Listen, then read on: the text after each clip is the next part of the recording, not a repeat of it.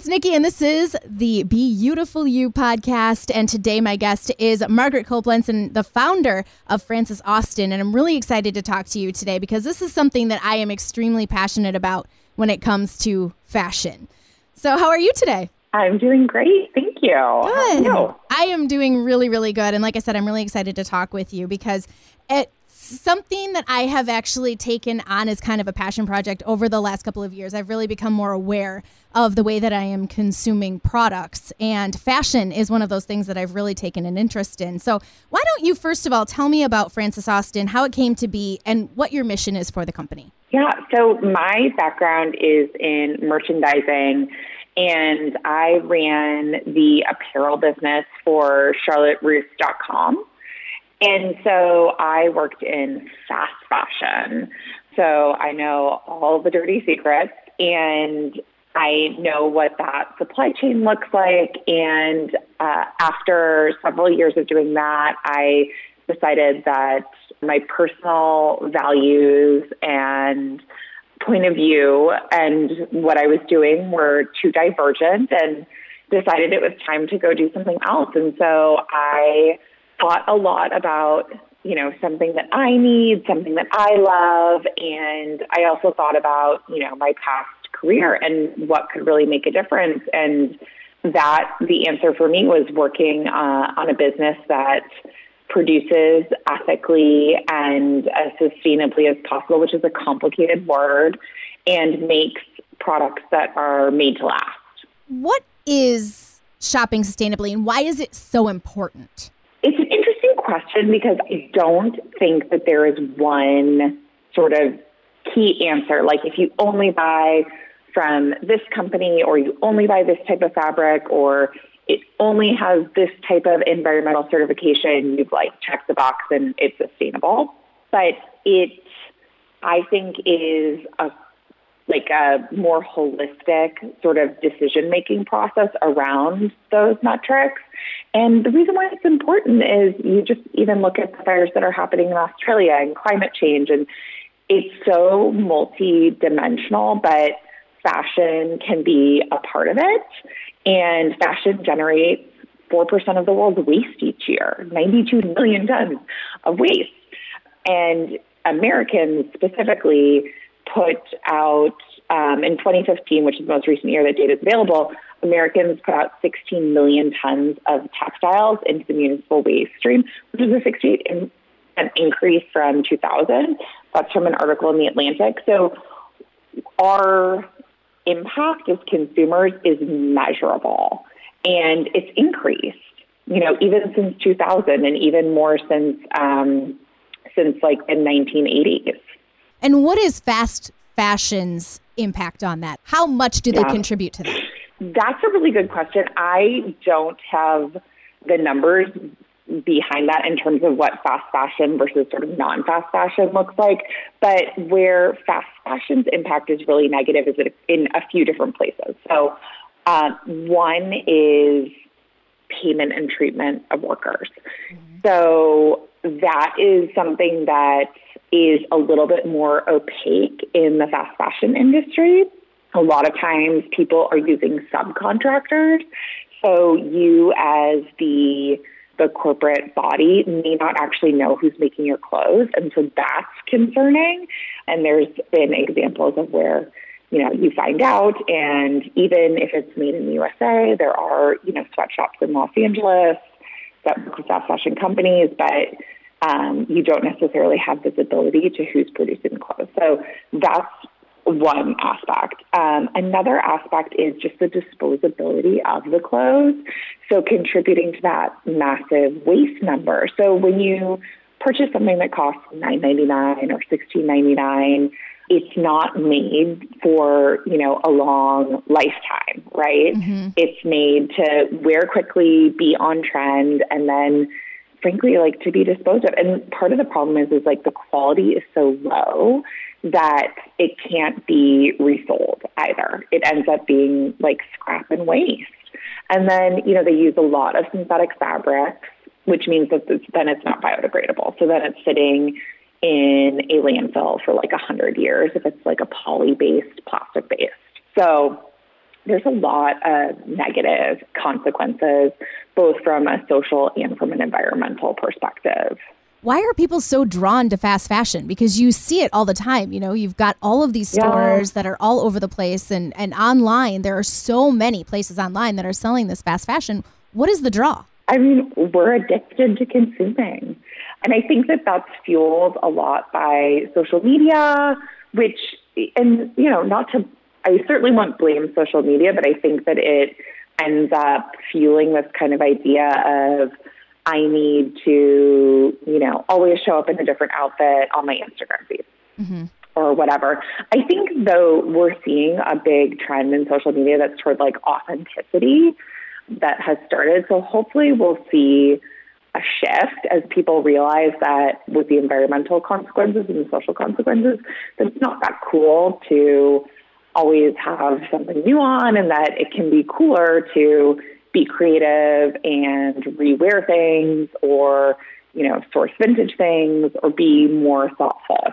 So I think we're starting to see some of that trend, and we're also seeing fast fashion companies really try to work on their supply chains and be more environmentally conscious. I think, you know, Everlane, you know, they're quite a bit more expensive than like your Forever 21 or your H&M, but they, you know, do kind of represent like a bridge between that fast fashion world and sustainability and transparency.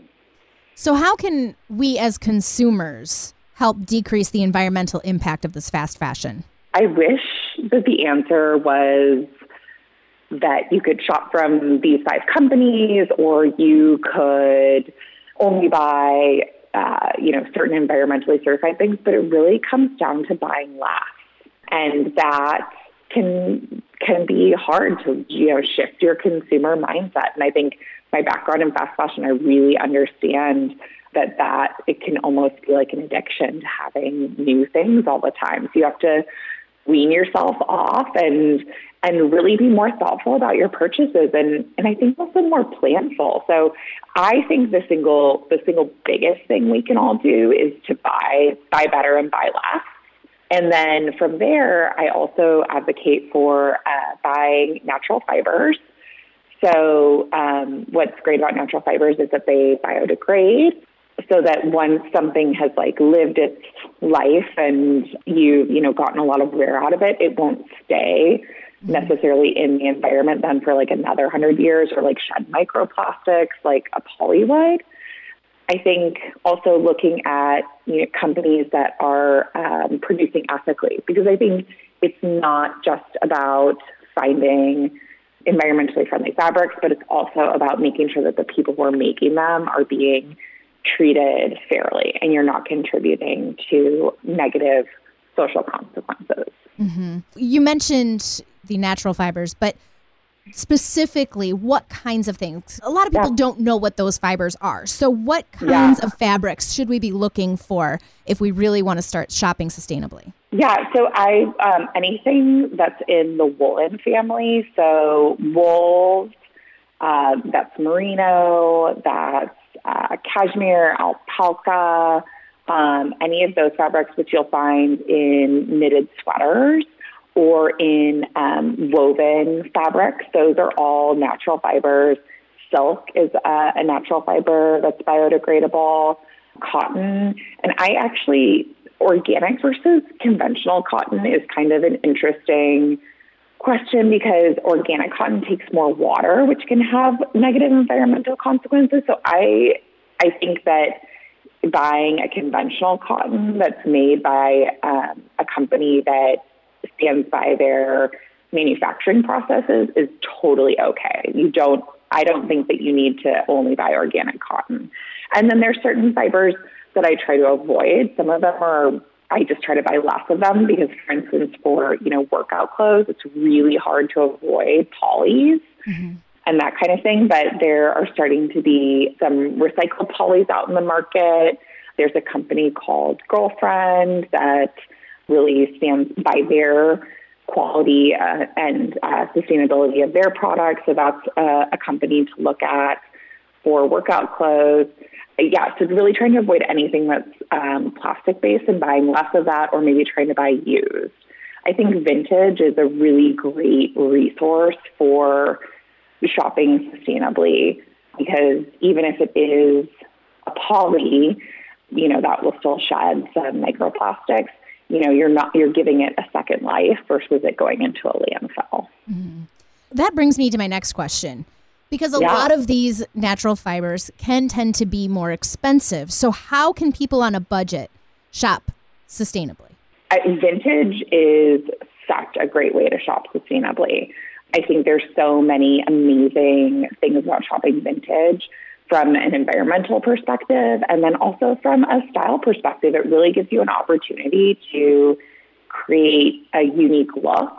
And I think that just because you're trying to be more thoughtful, more sustainable, doesn't mean you have to be less stylish. So vintage is one of the first places that I recommend looking. And then, if you're purchasing less, hopefully you're able to invest a little bit more in something that you love that you'll be able to wear.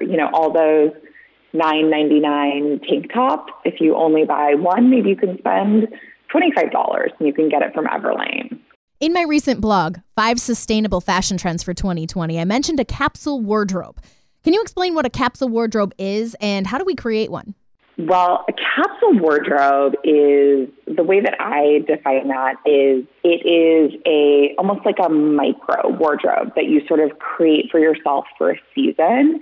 And it involves being really planful about what the look you want to, have for the season is, what the color palette is for the season, because the idea is all the pieces should mix and match and be seamless together, which makes it really easy to dress.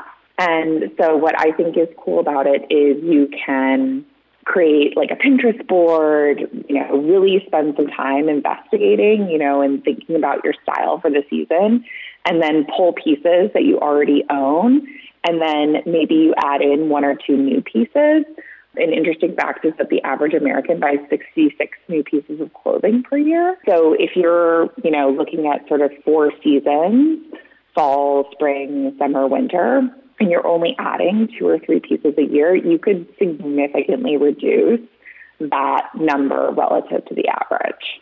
And if you're investing in quality products, each year when you decide that you want something new, you want to add something to your wardrobe, those clothes are resellable. Exactly. And they can have a long life. You can resell them. You can buy already, vintage and then resell them again. There's a lot of opportunity in the circular economy to, own beautiful things at, much less of an investment price.